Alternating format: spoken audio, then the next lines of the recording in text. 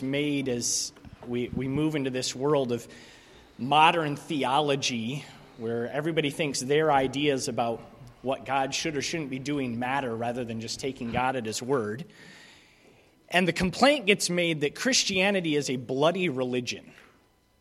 You know, the accusation is that it's not really any different from any pagan religion anywhere else that's just sacrificing animals and drenching blood all over the place, and it's this very callous, kind of very novice religion, and that there's something lacking in sophistication and enlightenment to it.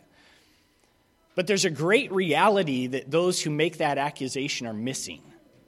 Christianity is a bloody religion. We hang all of our hope in the blood of Christ. But that is not an ongoing sacrifice. That is not something that happens perpetually. In fact, the author of Hebrews goes to great lengths to argue that it is not a sacrifice made year by year by year, as the Jews had done. It is a once-for-all sacrifice, so that once Christ had completed His work on the cross, it was finished. There's nothing left to do. There was no more blood necessary. Once the sacrifice that was sufficient to completely satisfy the Father's wrath was made, He's satisfied, sin is dealt with, and we now come to Him, yes, drenched in that blood, but with no more blood ever owed again. He's been satisfied. Tim? Thanks, Ben. Satisfied to the degree that nothing else could satisfy. And we are so thankful for the fact that God's wrath was satisfied. You know, Ben mentioned the blood of Christianity that we talk about a lot, and we're not ashamed of that. We don't mind talking about that. The other thing we don't mind talking about is the wrath of God. Because it was that wrath that mankind has to deal with in one way or another. And in our own strength, we cannot deal with the wrath of God. We cannot withstand such wrath. But because of that shed blood, the wrath of God has been satisfied both to the Father and for us. So we are grateful for that. One other thing before I get into the message this morning, remind you of there are lots of hand sanitizing stuff in the back. That all was donated to us. Chief Day from the fire department called me up and said, hey, I got a bunch of this stuff. I don't know what to do with it. I thought of you guys. If you can use it, I'll drop it off. So he's dropped it off. There's hand sanitizers, there's surface sanitizers, there's sprays, there's wipes, there's packets of wipes, there's tubs of wipes. I mean, it's all out there. All came from Tops. It's all brand new. As you know, Tops closed, so they had to get rid of their stuff. Jason called me and said, would you want it? And I said, well, drop off what you want. Well, I'll get rid of what I can, and then we'll find another way to deal with whatever is left. So if you want something, help yourself to it. There's bags underneath the table. Those are, we have this wonderful bag law in the United States where you have to bring your own bag to the grocery store. There's even bags, reusable bags that you can use. They came from the food pantry a while ago. We've been trying to get rid of them, and here's a great way to fill a bag of hand sanitizers and take a bag with you as well. So help yourself to that stuff. Whatever's left, I think I'm going to take to Pastor's Fellowship next time and distribute it that way as well. So thanks to the fire department for thinking of us, and also pray for us there. We have the opportunity to go to the Firemen's Installation Banquet this coming Saturday. We always have the privilege of praying while we're there, so and I try to construct my prayer in such a way that the gospel goes out as I pray. So if you pray for that as well, we'd appreciate it very much. All right, take your Bibles and turn with me to 1 Peter chapter 2, if you would. 1 Peter chapter 2. We're continuing to work our way through this second chapter of Peter's letter to the followers of Jesus. And we're at a point where Peter is calling us to live a certain way because of whose we are. Okay? I remind you that we are not our own. Paul says over in 1 Corinthians chapter 6 that we are not our own. We're bought with a price. And that price is what we celebrated this morning, the shed blood of Jesus Christ on the cross of Calvary. We are bought with a price. Therefore, we want to glorify God in our heart and in our soul and in our bodies, which Jesus Christ purchased on the cross with His shed blood. So, we remember that as we live for Christ, we are living for for Him and for His sake and for His honor and for His glory. We don't live the way we live because we have a reputation to maintain or because I have an image to keep up. We live for Christ because of what Christ has done for us. The title of our message this morning is, "This is my life." Okay? And how do I live my life in a way that honors Him? This is my life because I am in Christ, and my life is not about me anymore, but it's about bringing glory to God. Paul puts it this way over in Galatians chapter 2, where he says, "I have been crucified with Christ. It is no longer I who live, but Christ lives in me. And the life which I now live in the flesh, I live by faith in the Son of God, who loved me and gave Himself for me." You'll remember that the idea we're looking at here in 1 Peter is that we are living stones. We are living stones in Christ, and Christ therefore lives in me, and He lives through me. So we want to make sure that as we live for Him, others understand that we are living for Christ and not for self. Would you stand together as we read 1 Peter chapter 2, verses 11 and 12? You can read from the screen if you will. 1 Peter chapter 2, verses 11 and 12. Let's read together. "Beloved, I beg you as sojourners and pilgrims, abstain from fleshly lusts which war against the soul, having your conduct honorable among the Gentiles, that when they speak against you as evildoers, they may by your good works which they observe glorify God in the day of visitation." Let's pray and ask God to bless our time together in His Word. Our gracious Heavenly Father, we come before you today, and we again thank you for your Word. We know that the Scriptures that we hold in our hands have been preserved by your Holy Spirit down through the corridors of time, so that we hold in our hands accurate and reliable revelation that you have for us to live by. We're so thankful for the fact that you inspired the original writings of this word, that holy men of God were moved along by your Spirit to record the things using their personalities, their characteristics to convey to us how to live life and how to do life. And Father, as those original manuscripts were inspired by the Holy Spirit, so are the translations, provided that they're accurate translations that we hold in our hands today, are preserved by the same Holy Spirit, and we're so grateful that we can open them today and learn from them. Bless our time as we learn from the Apostle Peter this morning. We pray that as we learn from your word, that we'll leave here challenged and different and with a desire to live for you. We pray these things in Jesus' name. Amen. Thank you. You may be seated. You notice how our text started out this morning. It didn't start off with a but. It didn't start off with a therefore. Instead, it started off with let's call it a term of endearment, if you will. Peter says, "Beloved." Beloved. He's writing to these individuals because he has a relationship with them. And it's a love relationship with them. You and I, we may be familiar with this term beloved, or in the Old King James, it's dearly beloved, okay? And we use that, or at least we used to use that a lot, that phrase, dearly beloved. You remember when you used to go to weddings, and the pastor who was marrying the couple would stand up and say, "Dearly beloved, we are gathered here together today to unite so-and-so and so-and-so in holy matrimony." We probably don't use that phrase as much as we used to.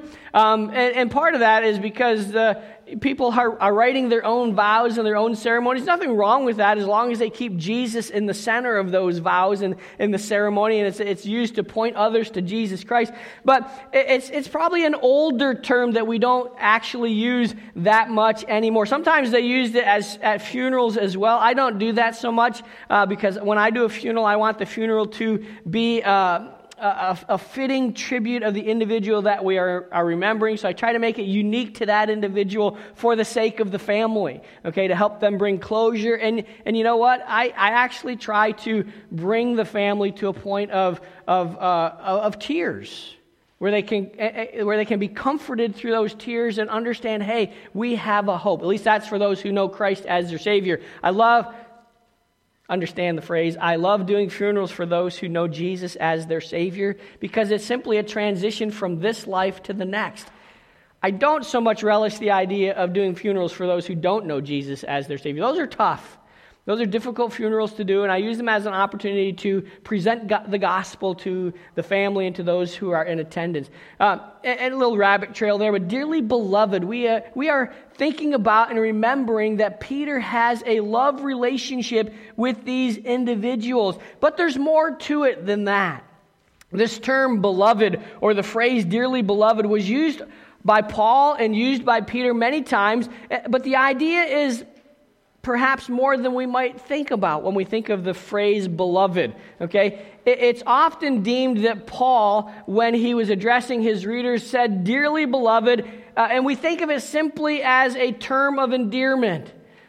And that's true, it is, because Paul was involved in the lives of these individuals. But as I was studying this past week, it came to my attention that there's much more to this word than what commonly meets the eye. The literal meaning of this word, dearly beloved or beloved, is that the object of special affection and a special relationship. Okay? It's not just a simple love relationship. There's something special. There's a special affection and a deep relationship. I like what R.A. Fawcett says about this phrase. He says, the words dearly beloved are the translation of one Greek word, plural in number.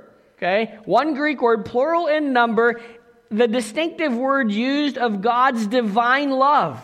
This is not the dearly beloved of the pastor addressing his congregation on the Lord's Day morning, but it's Peter reminding them that they are dearly loved ones of God the Father.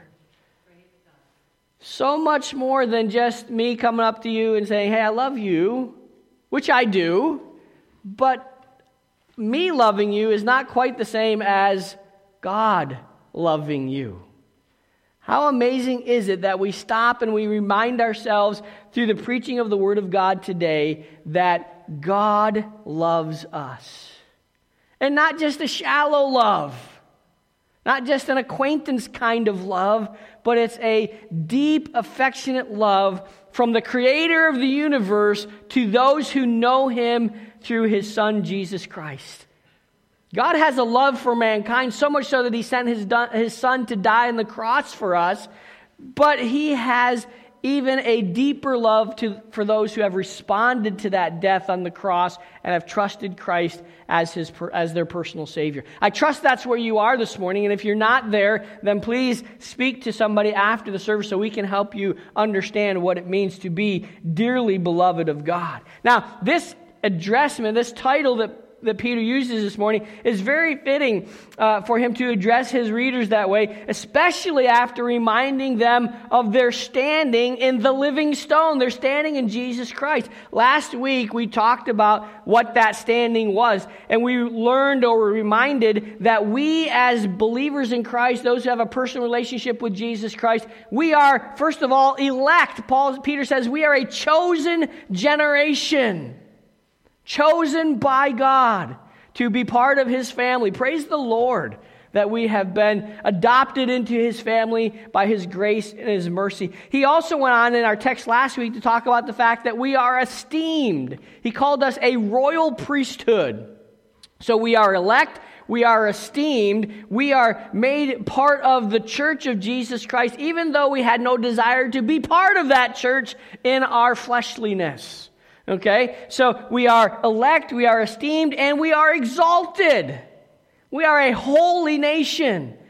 God placed upon His beloved a special relationship and made us holy, set apart from all that is ungodly, earthly, and set apart to all that is of the Spirit of God. We are exalted, and in fact, we are extraordinary. Don't you love that phrase when he says we are His own special people? We are a peculiar nation.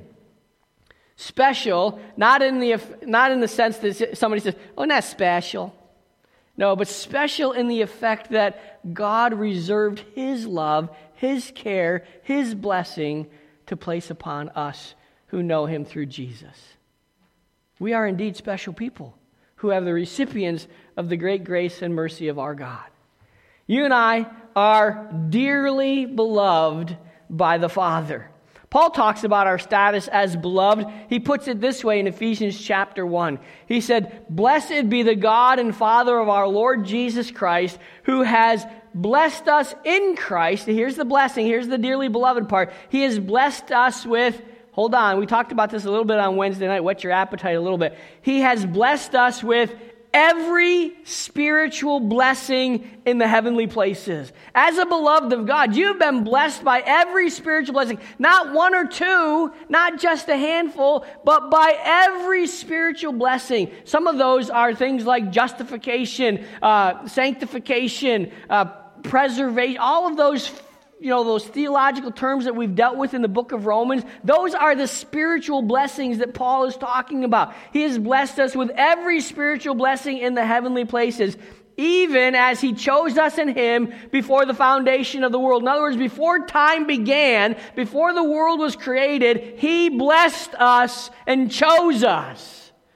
Whew, amen. Hallelujah. That ought to get the blood pumping, shouldn't it? That should make us excited about being part of the beloved. But it's not ending there. He goes on and he says that we should be holy and blameless before him in love. And then here's some more of those spiritual blessings. He predestined us.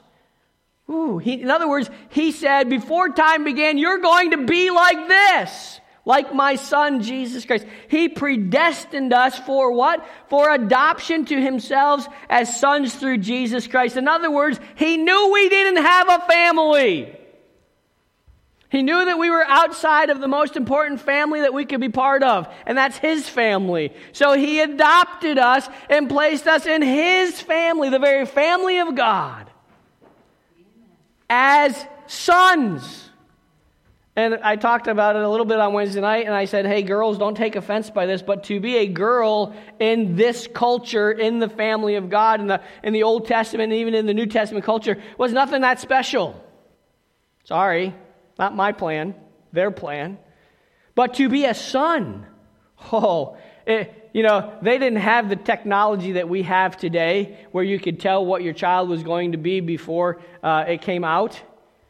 But back in those days, when a child was born and it was a boy, the mother and the father, they rejoiced. They were excited. Yes. Remember Eve's comment? It goes all the way back to Eve, the first child she gave birth to. Man, I've gotten a boy child from the Lord. Woo! That was Eve. And every person who gave birth to a boy child down through the ages, that was their same excitement and enthusiasm. They got a son.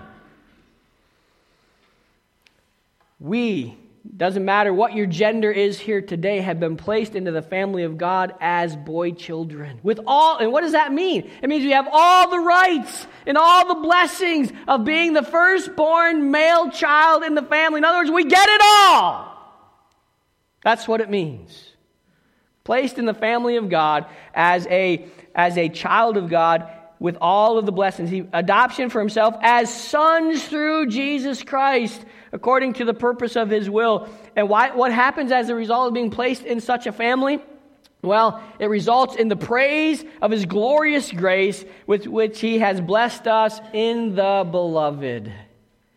Part of being in the beloved is all of those blessings. So when Peter says, dearly beloved, or my dear children, he's saying so much in just that one word. My dearly beloved. So let's take a look. Our text this morning calls us to a lifestyle, the way we should live because of our standing, because we are in the beloved. First of all, he says he talks about our personhood, who we are in Christ, who we are in the living stone. As dearly beloved, as part of the family of God, we should be different from those who are in the world. We should be different from those who don't know Jesus as their Savior. God has placed us in his family, so it behooves us to live as members of his family. I told you before, every time when our kids were little and they would go spend the night at somebody's house or go off somewhere to do something, we would remind them, hey, you're representing the Mowers family. Do it well. Do it well. Much more important than that, we are representing God's family. So to all of us who represent our Savior and our Heavenly Father, do it well. Represent Him well. So He will say to us when we enter into the gates of heaven, well done, my good and faithful servant. Enter into the joy of my rest. Whew. Okay, so we want to represent our Heavenly Father. Well, Peter reminds us here in our text, verses 11 and 12, the temporary nature of our residence here on earth. Yes, we live here on earth, but we're not here for a long period of time. 70, 80, 90 years, I mean, that's pushing it quite far if we reach 90, okay? And some live beyond that. But in light of eternity, even if you live to be 120 years old, that's short compared to eternity. I mean, even if you were Methuselah and you lived to be 900 years old, it's still short in relation to eternity. Sometimes I think we don't really grasp what eternity is. There's no end to eternity. It just continues to go on and on and on. So Peter says part of our personhood is that we are sojourners.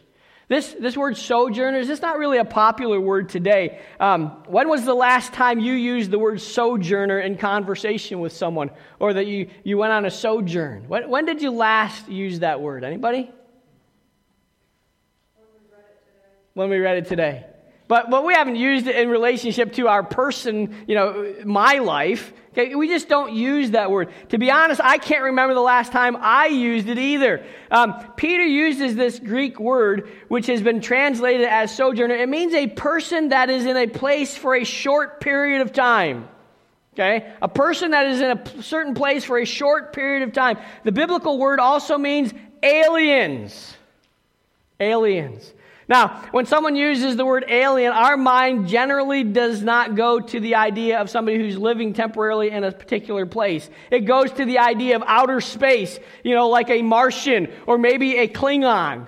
That's what we think of when we think of aliens. But that's not what Peter had in mind. Here's what Peter had in mind. I've explained to many people when I'm talking about Micah's uniqueness. Ben mentioned Micah this morning. His uniqueness. I tell people, well, it's because he's an alien.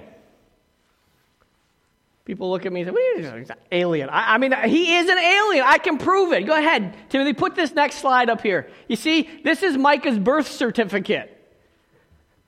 From South Africa, full birth certificate. You see what it says on the very top? Alien. Yeah, it says alien. See, if you've ever had a question why Micah is the way he is, it's because he's an alien. You laugh. It's true. I used to have fun when we first came back, and I would tell people, the same idea but a little different. You have every time you fill out a form for something, it asks what your nationality is. I've asked people if I could write down that Mike is an African American. People look at me and say, what do you do? Think it's a racist guy? No, he was born in Africa. He's an African American. He's an alien. The poor kid, he didn't stand a chance of being normal. Okay? So he's an alien. And in the truest sense, the very way Peter is using the word today, that's what Micah is. We lived for, humanly, in human terms, a short period of time in another country. He was born in another country. When we had to leave South Africa when he was 1 month old, almost to the day. We're going through the customs and immigration on our way out of the airport, and the immigration official looks at me and says, he asks some questions because we're taking a 1 month old baby out of the country.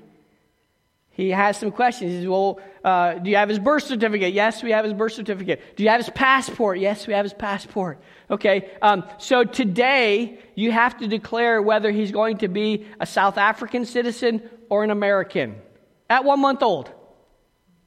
Now, we were always under the impression that he would have the opportunity when he turned 18 to choose his citizenship because he was born in South Africa.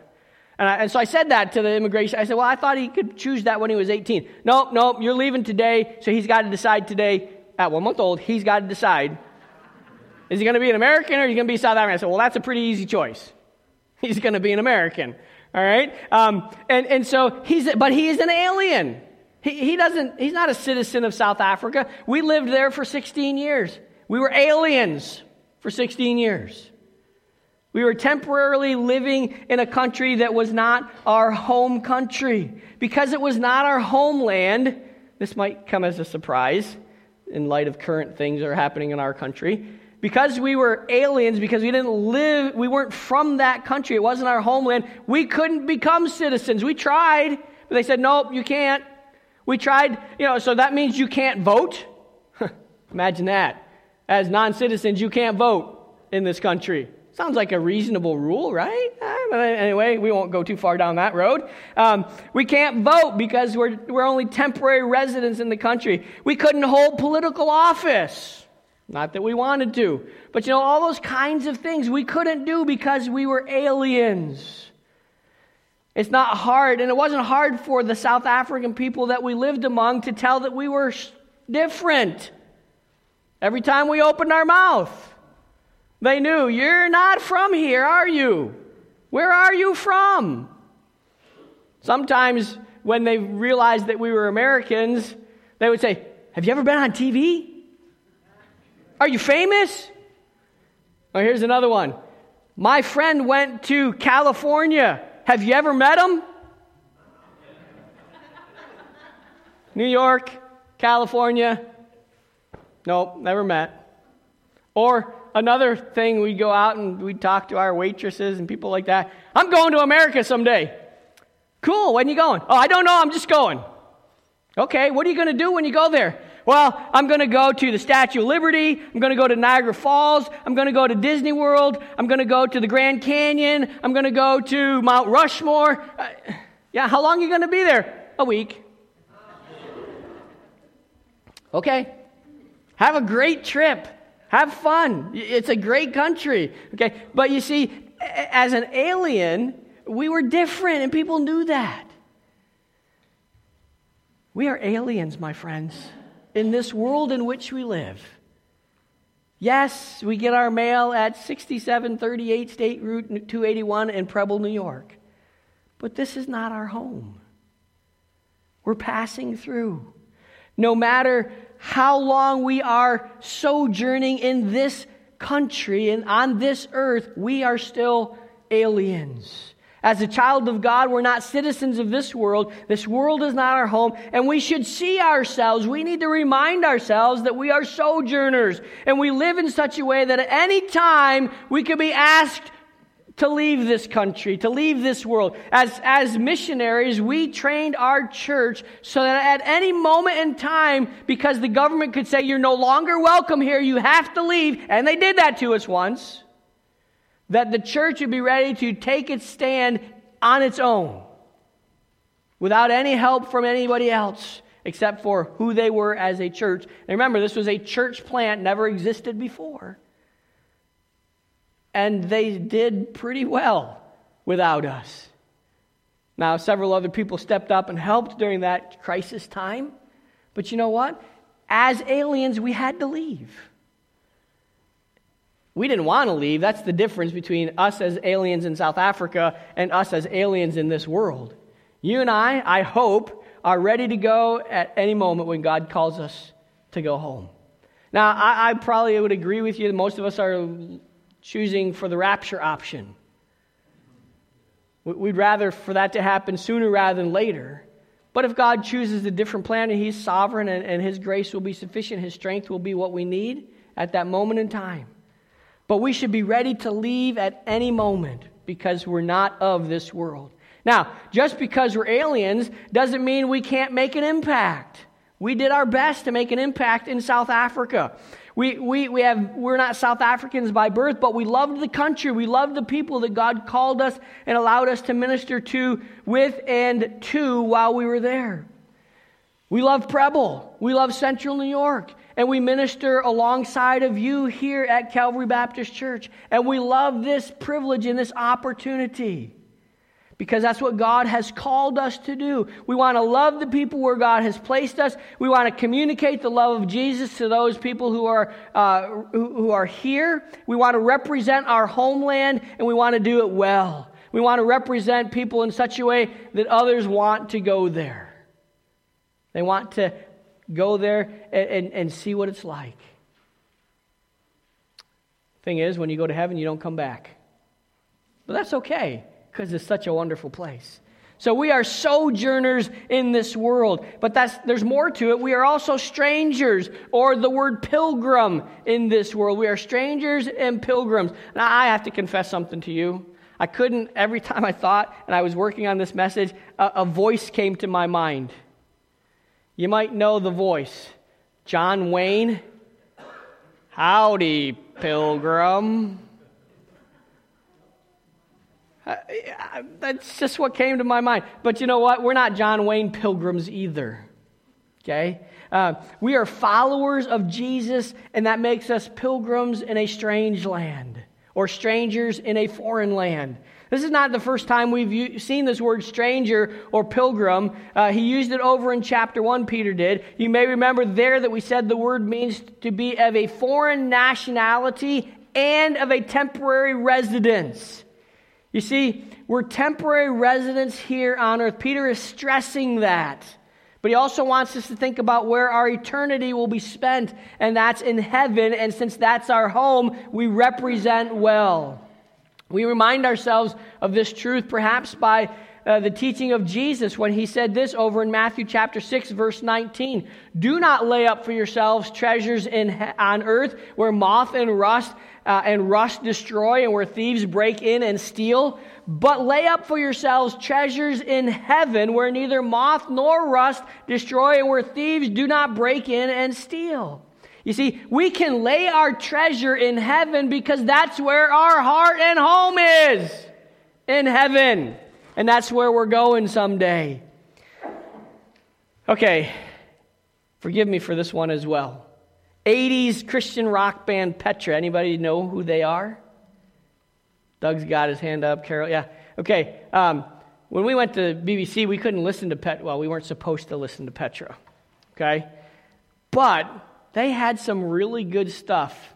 We had a friend who made a tape of mild, mellow Petra stuff. Took it to the Dean of Men and said, hey, could you approve this music to listen to in the dorm? Now, Dean of Men didn't know who this group was. And he listened to all these mellow Petra songs. He says, Brian, this is good stuff. You can listen to this in the dorm. Yes, absolutely. So he takes it back to his dorm and he puts it in and turns up the music, listens to Petra in the dorm till his RA said, hey, what are you listening to? Why are you listening to Petra? Oh, I got approval. The RA went back to the Dean of Men. Why did you approve Petra? I didn't approve Petra. He knew who Petra was. He just didn't know what they sounded like. So anyway, 80s Christian rock band Petra has a great song that reminds us of what it is that we are in this world. We are pilgrims, the song says, in a strange land. We are so far from our homeland. With each passing day, it seems so clear this world will never want us here. Getting more and more like that, isn't it? This world will never want us here. We're not welcome in this world of wrong. We are foreigners who don't belong. We are strangers. We are aliens. We are not of this world. We are envoys. We must tarry. With this message, we must carry. There's so much to do before we leave, with so many more who may believe. Our mission here can never fail. The gates of hell will not prevail. Jesus told us men would hate us, but we must be of good cheer. He has overcome this world of darkness, and soon we will depart from here. Well done, Petra, for a great reminder that this world is not our home. Our home is in heaven. While we're here, let's live well. Let's represent God well. Let's honor Him with our life, but let's long for home. Let's long for that time where we see our Savior face to face. That's our personhood, who we are in the living stone. Let's see what then our plan should be. What are we supposed to do because we are strangers and we are aliens? Well, Peter lays it out pretty clearly for us here in verse 12. He says that we must abstain from fleshly lusts that war against the soul. Abstain from those things that wage war against your soul. The principle here of abstaining suggests that there's something that we have to do in our walk with the Lord. This word abstain literally means to hold oneself back from something. Okay? Hold oneself back. Don't get involved in it.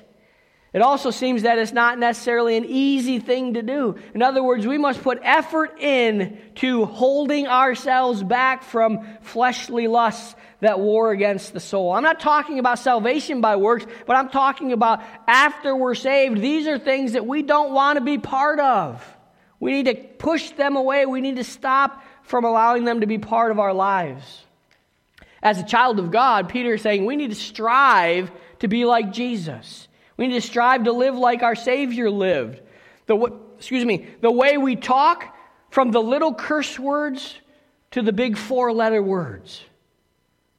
That's part of the fleshly lust that Peter is saying we must abstain from. Stop doing that. Stop talking like that. The world, and even some in Christianity, would suggest that cursing and swearing is just a normal part of life, so why try to stop doing it? Well, it is a normal part of human life, but we're not of this world. We're not simply of the race of Adam anymore. We are of the race of the second Adam. We are of the race of Jesus Christ. And Jesus Christ saved us. I mentioned this before, that He didn't just save our soul, He saved our tongues. So those words, and I wish I could use some for examples, just so you would know what I'm talking about, but I'm not in the habit of doing that, so I'm not going to. But you know, those words that you shouldn't use. And sometimes we just become accustomed to it as a way of life, but we need to work at it. We need to work at abstaining from fleshly lusts that war against the soul.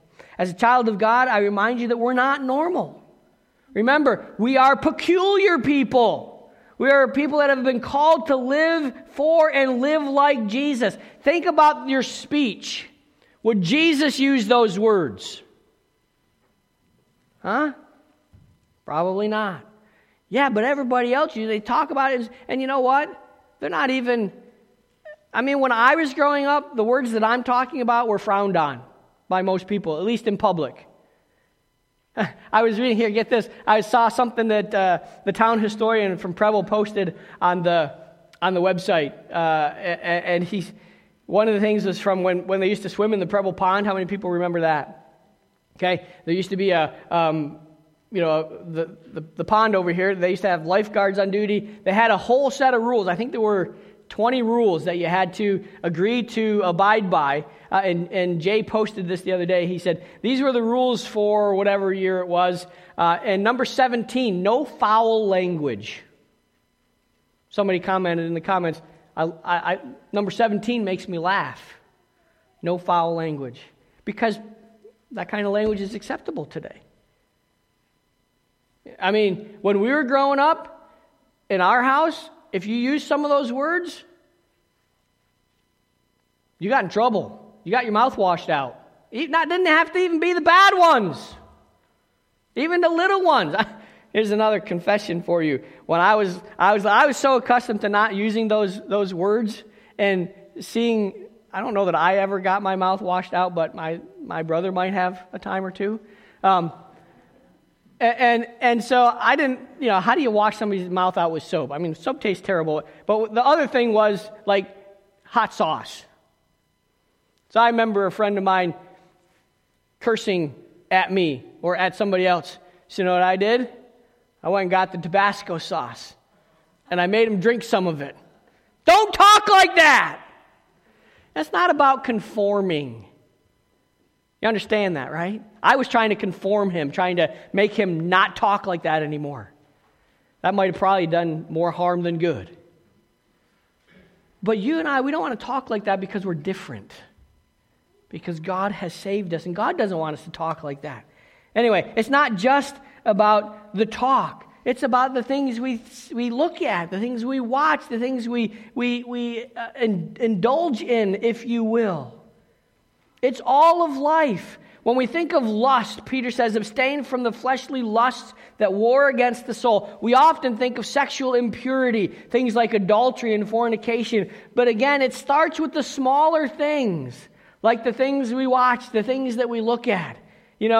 People are complaining today about the incredible spike in crime we have in our country. And some people are pointing them back to the fact that, hey, it's because you said this was okay, and this was okay, and this was okay. That's why in the small things it's okay to do them, even though they're wrong. We're having these problems in these big things. There's truth in that. Abstain from the fleshly lust, not just the big things, but the little things as well. There's a Sunday school song that we sang while growing up that communicated great truth and wonderful teaching for us as children. The first verse goes like this, you may remember it. Oh, be careful, little eyes, what you see. Oh, be careful, little eyes, what you see, for the Father up above is looking down in love. So be careful, little eyes, what you see.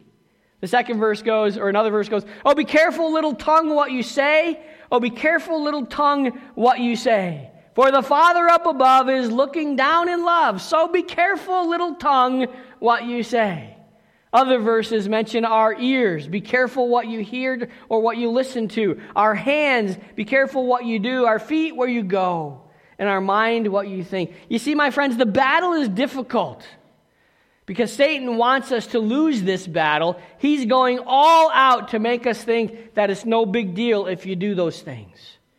But they are fleshly things that wage against the soul. Everyone does it. You know the old adage. If everyone jumped off a cliff, would you? No. Very good. No. All right, so everybody talks like that. Doesn't mean it's all right for us to talk like that. Satan and his minions are at work attacking us often in this battle. Roger Raymer makes this comment in his commentary. Christians are to resist the sinward pull of those worldly desires which war against their spiritual lives. In this real spiritual battle, a demonic strategy is to attack believers at their weakest points. Do we have any hope in this battle? Yeah, we do. What do we have? We have the armor of God that He has given to us. You might wonder, how can I control these things? This is impossible. How do I live the way God wants me to live? I just can't do it. Well, in your own strength, you can't.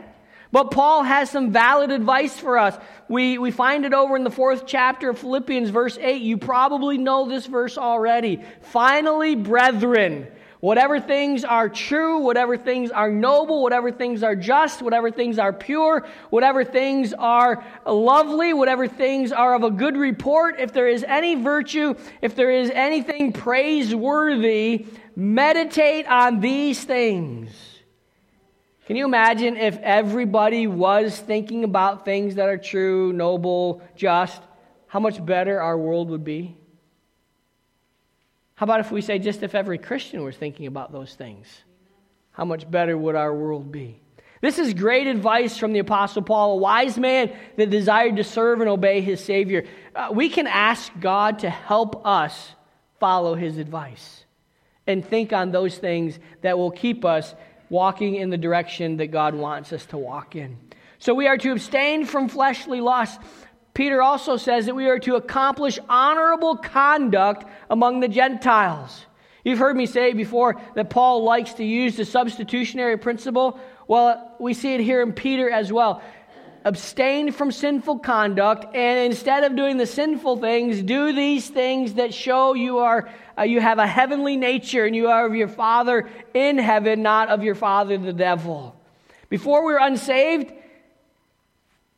we couldn't do any better. But now that we're saved, we can honor the Lord with our life. The world is going to be watching us. Have you ever noticed that? The world, you tell people that you're a Christian, and then the world starts to watch you differently. And why are they watching? They're watching so they can catch you in doing something that they know you shouldn't do as a Christian. The world is watching us. So, you know what's at stake? Not just our testimony, but the testimony of God, the one who saved us. Good works. Why do we do them? Peter says, accomplish honorable conduct or do good works. Good works is a much talked about topic in Scripture. We talk about it in the church. It's important for us to understand the role of good works in the life of the child of God. You know that good works don't save you. Not possible. Can't make you right. You can't do enough of them to weigh off the scales. And not that there's even any scales, but if there were, you couldn't do enough good to outweigh the bad. Because we're depraved. All we like sinners have gone astray. We've led everyone to his own way. But what do good works do? Well, we've said it many times, but it bears repeating. Good works don't save us. Rather, good works prove our salvation. Matthew chapter 5, Jesus said this. We're going to look at a few things to talk about good works. Matthew 5, Jesus said this. Let your light so shine before men that they may see your what? Your good works. And do what? Glorify your Father who is in heaven. Good works is how we shine the light of the gospel. And those good works glorify our Heavenly Father. Paul talks about good works when he's writing to Pastor Timothy. He says these good works, Timothy, if you do them, they will teach the Ephesian believers how to honor God and how to live well in this world. Timothy, your good works abound. Your example abounds to others. It demonstrates who you are. Verse 18 says, they are to do good, to be rich in good works, to be generous and ready to share, thus storing up treasure for yourselves as a good foundation for the future, so that they may take hold of what is truly life. So Paul is telling Timothy, do good works. Be quick to do good works. And do them all the time. Do them often.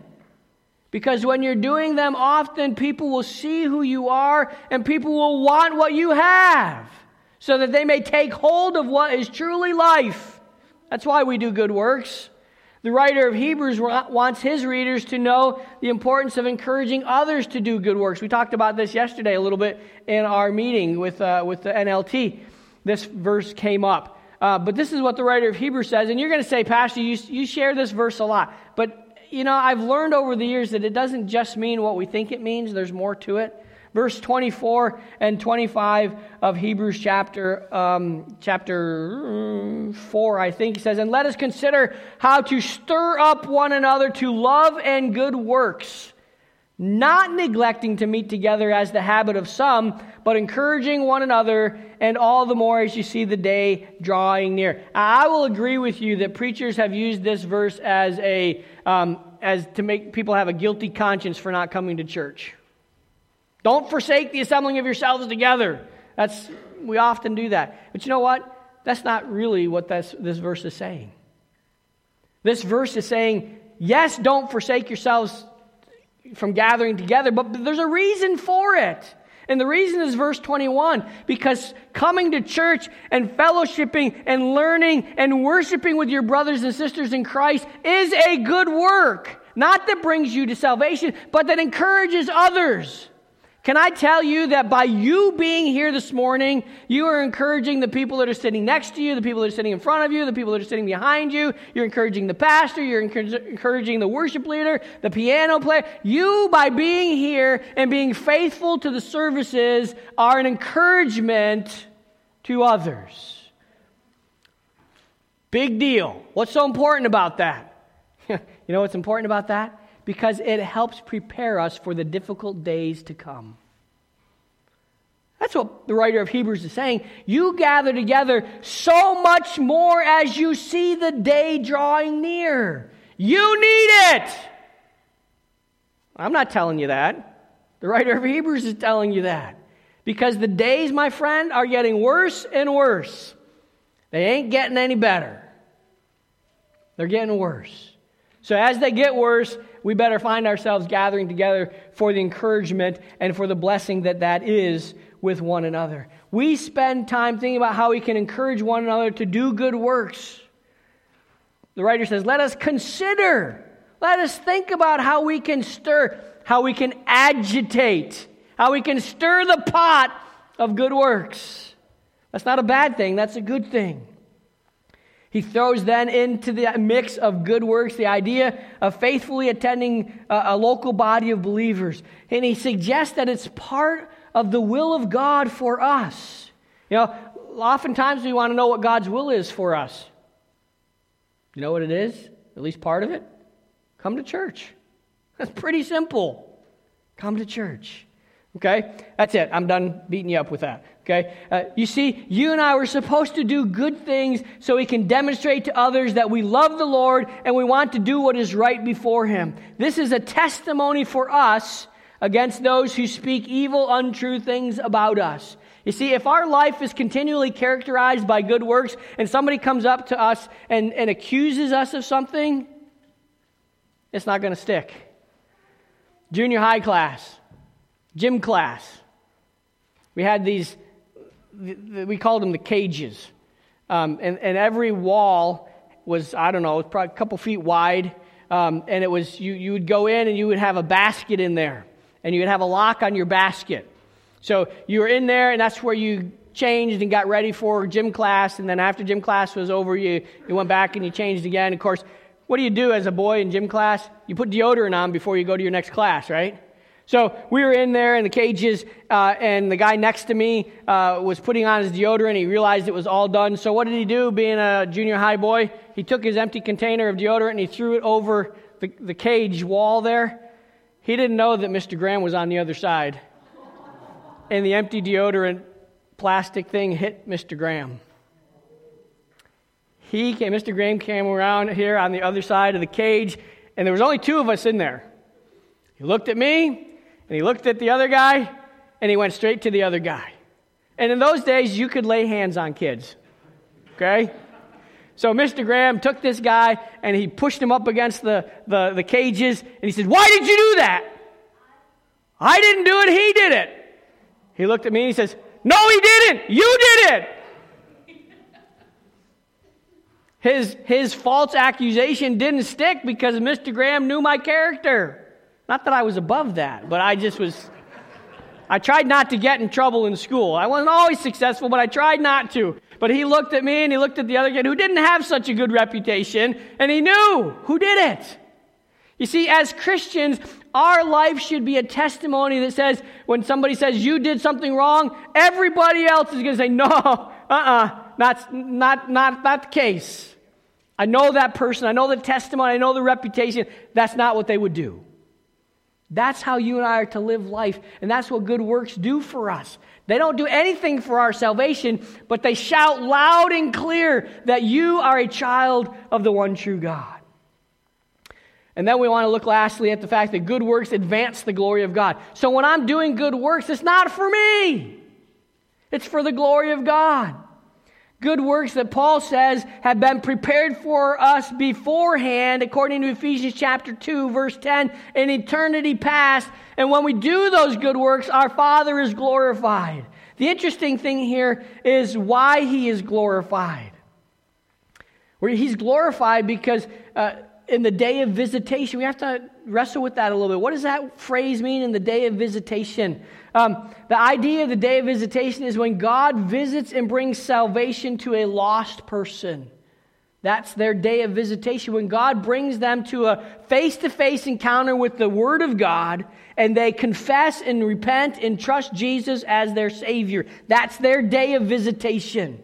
So when our good works are involved in helping somebody understand who God is and what the gospel is, and God visits them with the truth of the gospel in a black and white or a verbal presentation, and they trust Jesus Christ, what happens? They're saved, but God is glorified. Our good works are to be used to help others to see and understand their need of salvation. MacArthur explains it this way. He says, God's redemption is inherent in Peter's reference to the day of visitation. The apostle used the expression to show that because of observation of Christian virtue and good works in the lives of believers, some would be privileged to glorify God when He also visited them with salvation.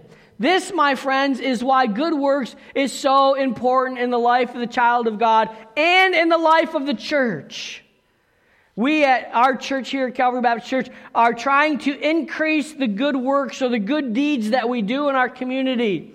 Not just for a good reputation, but so that others might know that we love them and that we love Jesus and that our love for Jesus is compelling us to do good things for them. And when they get saved, if God should so graciously visit them and communicate the truth of the gospel of Jesus Christ, they get saved, God is glorified. Doesn't really matter what happens here for us, but God is glorified. Every time a sinner comes to know Jesus Christ as their Lord and Savior, God is glorified. So if you're wondering, why would you do a fundraiser for the Preble Fire Department? Why would you do whatever get involved with the Preble Park program, which I don't think exists anymore, or host a blood drive clinic, or why do you do those things? We never did those things before. We want to do good work so people will know that we care for them, that we love them, and we want them to know that Jesus loves them too. You realize that we're past the age where people are going to walk into a church building because it's a church building. There were times when people would say, I should go to church today, and that's the closest one, so let's go there today. We're beyond that. Unless God is doing a work in that person's heart, they're not going to walk through the doors of that church.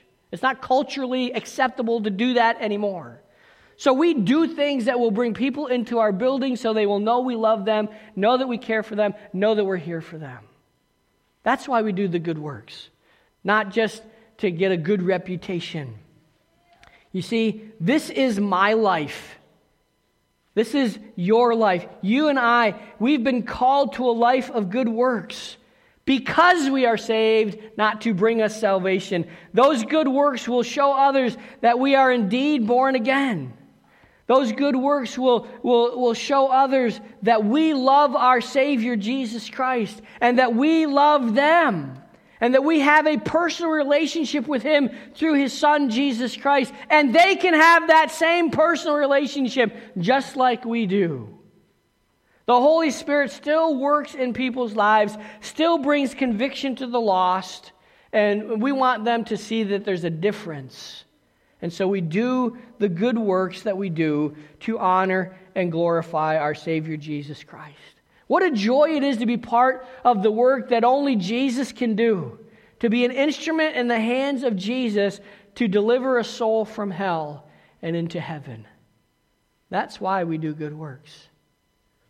Let us strive to be people who are known for our good works that bring glory to our great God.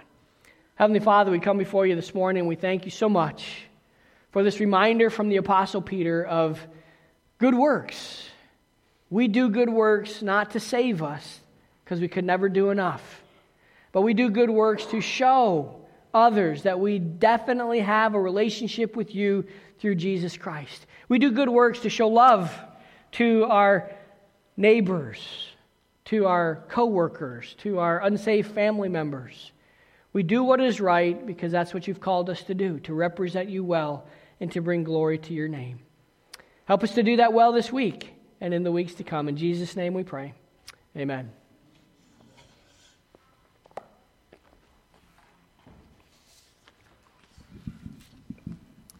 Let's stand together as we close our service singing More Love to Thee.